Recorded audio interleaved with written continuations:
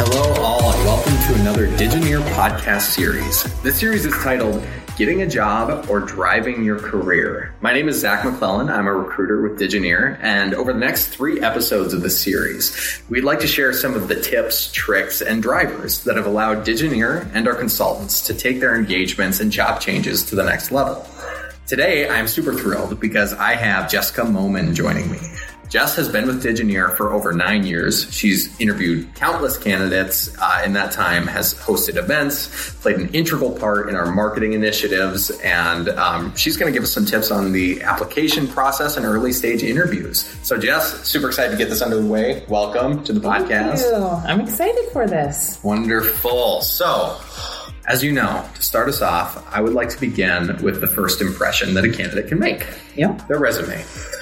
Would you mind starting off with some of your more general thoughts on what makes a resume pop? Like what makes it good to you? Yep. I think when it comes to resumes, you want to make sure that they're clear and concise. Now, I know that 10-page CVs can be important in some industries, but for the most part, you do want to make sure that you customize it to the job that you're applying to, and you make it appealing to the eyes, right? I think when you do that, you keep it clear and concise, 2 to 3 pages, that resume is going to stand out. Yeah, interesting. I know I like the shorter one. I think we try and review them quickly. But when you say appealing to the eye, I know I can be someone who just kind of like looks for the bullet points. And sometimes I may not even appreciate that. So can you expand a little bit on that? Yeah. I think easy to read font. You want to make sure that you have a white page font. You don't want yellow colored font. And you do want to make sure that it isn't you don't want a size 16 font or a size 9 font. Make it so people can read it. And if you are in the creative space, I know when you get into graphic design, you want to showcase that creative side through your resume as well, just to make sure that you're seeing your creative side when on your resume. You're reminding me, when I first started applying for jobs, my grandpa, his 1-page resume, it has to be 1 page. And so I'm like size 8 font trying to fit everything I possibly can. So I'm glad you brought that up. I don't always suggest a 1-page resume. I think nothing's wrong with a 1-page resume. You can definitely do that. You do want to make sure that you have enough content on that resume to make sure you get through ATS systems. Yeah. These ATS tools are so automated these days that if you don't have certain keywords or certain tools listed on there, you're not even going to get to a recruiter. So you want to have enough on there to get the interview. For sure. Yeah. And I think the 1 page may be not archaic necessarily, but I think the job market being so competitive has maybe moved beyond that a little bit. And speaking of competitive, right now, I think all candidates are doing everything they can do to get an edge, right? With the pandemic, record unemployment, it's a tough time to be a candidate right now. And so one of the areas I want to touch on with you is that education, certifications, that kind of value add, experience versus education and certifications. I know this is a pretty hot topic right now, so I'd love to get your thoughts on that. It is. Just in terms of the ROI when it comes to education and certificates, will a bachelor's degree give me the return on investment with a salary that's going to pay back those student loans? I think that in itself is a topic for a whole nother podcast. We could do that. In my opinion, resumes should have both. You should have your education. You should have your experience. If you have 30 years of experience, that should be at the top of the resume. If you just graduated from college and you don't have 30 years of experience, but you have a great degree, highlight that. Highlight the projects that you worked on during that degree. I also think that making sure that the resume isn't all just experience with just one little blurb of education at the bottom, because it can get lost. You do want to make sure that it is standing out in some way, shape, or form. I've seen resumes where I didn't even know the person had a bachelor's degree until the very last page, and it was almost in a footer. You don't want it that hidden. I think degrees and certificates are very valuable and should be highlighted, but experience trumps. And having both is key in today's job market. Yeah, I think also that prompts a follow-up question where certifications are great, but not all certifications are created equally. Yeah. So like your certified business analyst professional, that is a very tough certification to get. It requires years of experience, requires so many hours, so many achievements. Whereas like a certified Scrum Master, you can get in a week, pretty much. So would you suggest also that candidates should be doing their due diligence on their certification end, not just kind of chasing down any certification that they can attain in a reasonable amount of time, but being a little more targeted in that approach? Due diligence is the right word to use. You don't want to be going after any and every certificate just to get certificates, to have a bunch of acronyms after your name on a resume. That's not the point. You want to make sure that they're applicable to the career choice that you want to have. If you want to be a certified Scrum Master, you need to go get your certified Scrum Master certificate. If you're just getting it just to get it, I would start to peel back the whys and understand why you want to get it. If it's just to kill time because you're in between roles right now, that's understandable too. But due diligence is important when it comes to choosing what certificates, because there are some that recruiters and organizations know take a lot more time, effort, money to do versus some that you can literally get in a day. Which they lose value. And I think it goes back to your original point of your resume should tell a story, and it should tell the story of the direction you want to go. Right. So I think that makes sense to put that in that work to see, what certifications you should get that will help you reach that goal. Exactly. And on that note of telling a story, I once had a hiring manager tell me about cover letters, that she's never read one. And I know I've reached out to friends when I first started looking, like, hey, can you review my cover letter? How do I do this? I've had, as soon as people see that you're a recruiter, your friends will reach out to you whenever they are looking for a job or whenever they need resume advice or cover letter advice. So I would just love your thoughts. Like, what do you like to see in a cover letter? Are they valuable? What are your thoughts there? I think cover letters are a great way to introduce yourself to an organization.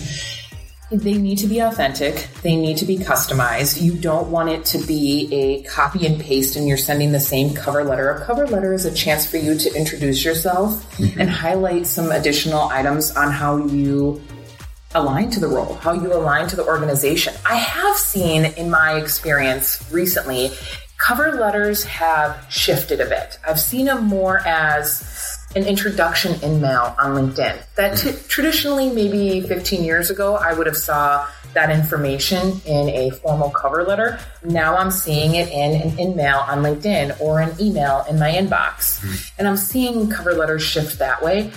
But I don't think they're ever a bad thing. I don't think they hurt. I don't see them all the time, though. I have seen a reduction in use of them. And like I said, gearing more towards an email or an in-mail and putting it in that way.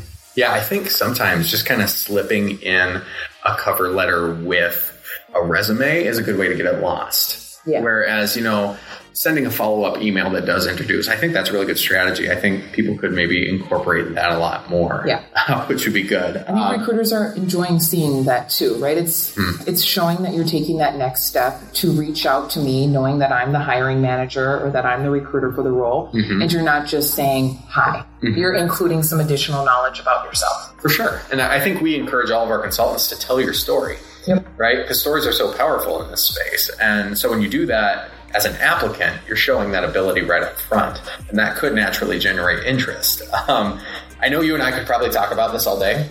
We've seen our fair share of resumes. I've literally seen one that said, I just want to get paid and go home. So we could dive deep into that area, but I would like to transition a little bit into the interview.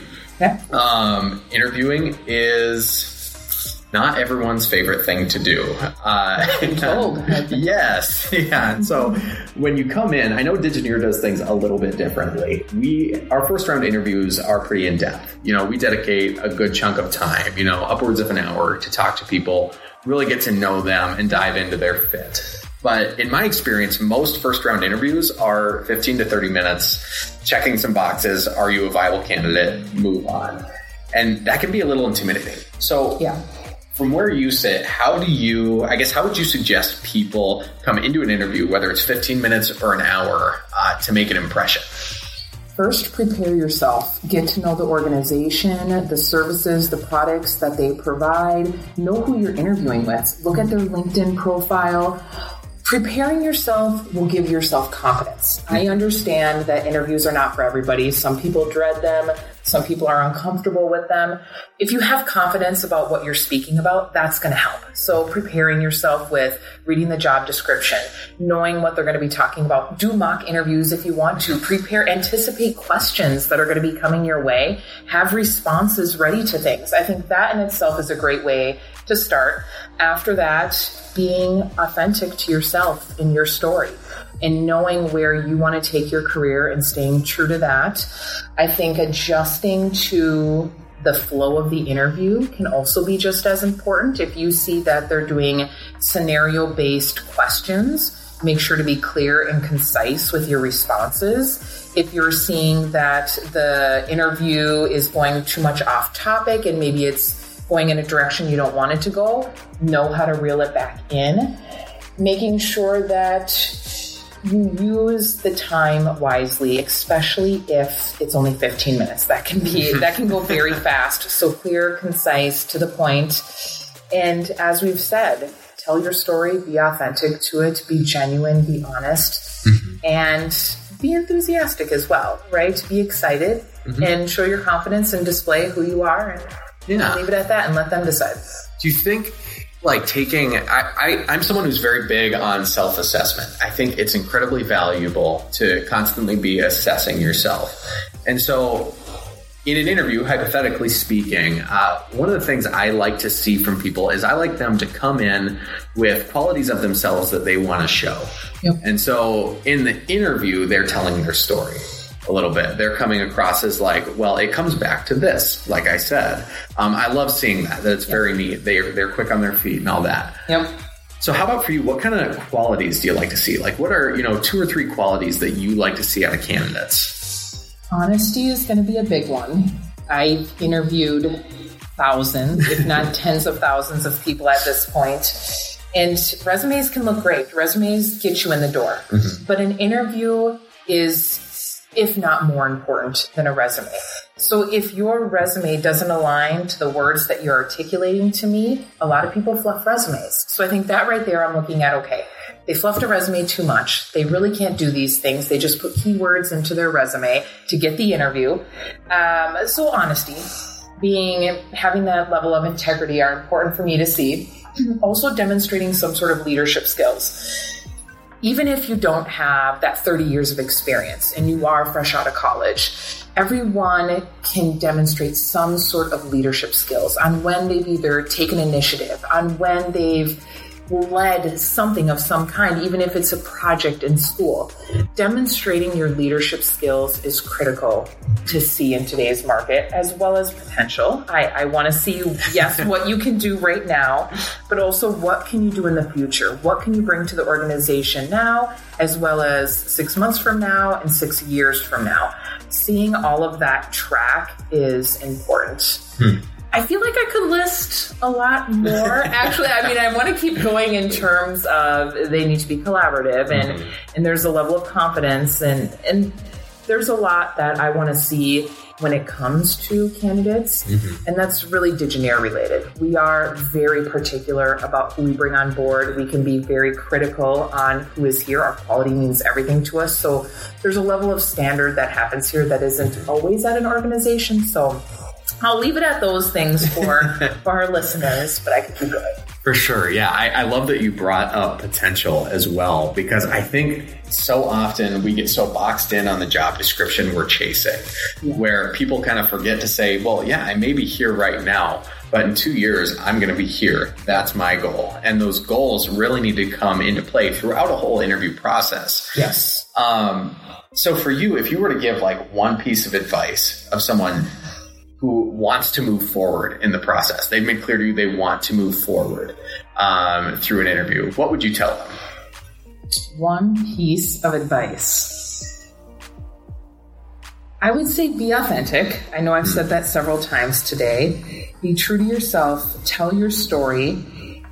take it seriously as well, right? I mean, I know I've mentioned several times throughout this conversation about being authentic and telling your story, but you do need to take it seriously. These are interviews. This is your career, and you want to make sure that you're making the right career changes. Enthusiasm never hurts. You don't want to be too enthusiastic where that is all that the interviewer is seeing. And lastly, I would say interview them as much as they're going to interview you. Love that you said that. Ask them a bunch of questions. Get to know the organization. Make sure that this is a place that you want to be at. Make sure this is a place that you want to call home. Truly get to know them. Don't be afraid to push back and ask more questions and dive deeper where you want to dive deeper. And don't let the process intimidate you. Go into it knowing that they need you just as much as you need them. Yeah, that confidence is huge. Yeah. So important. Yeah.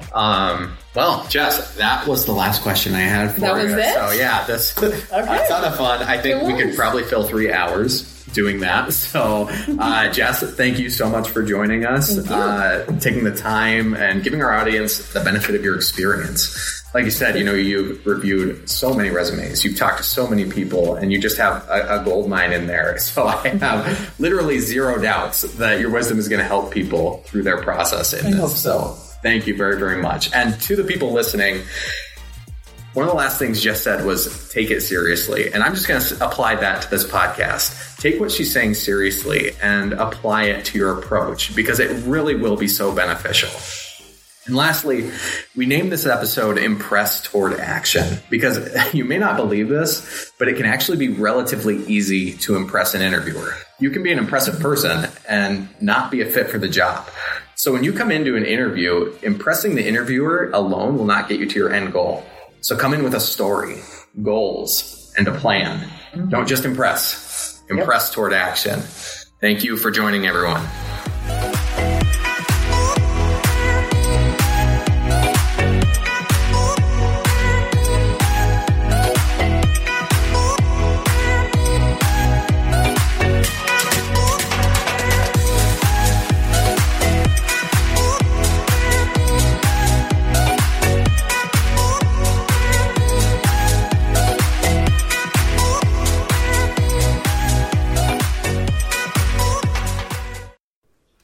Thanks for listening to Digineer Presents, brought to you by Digineer.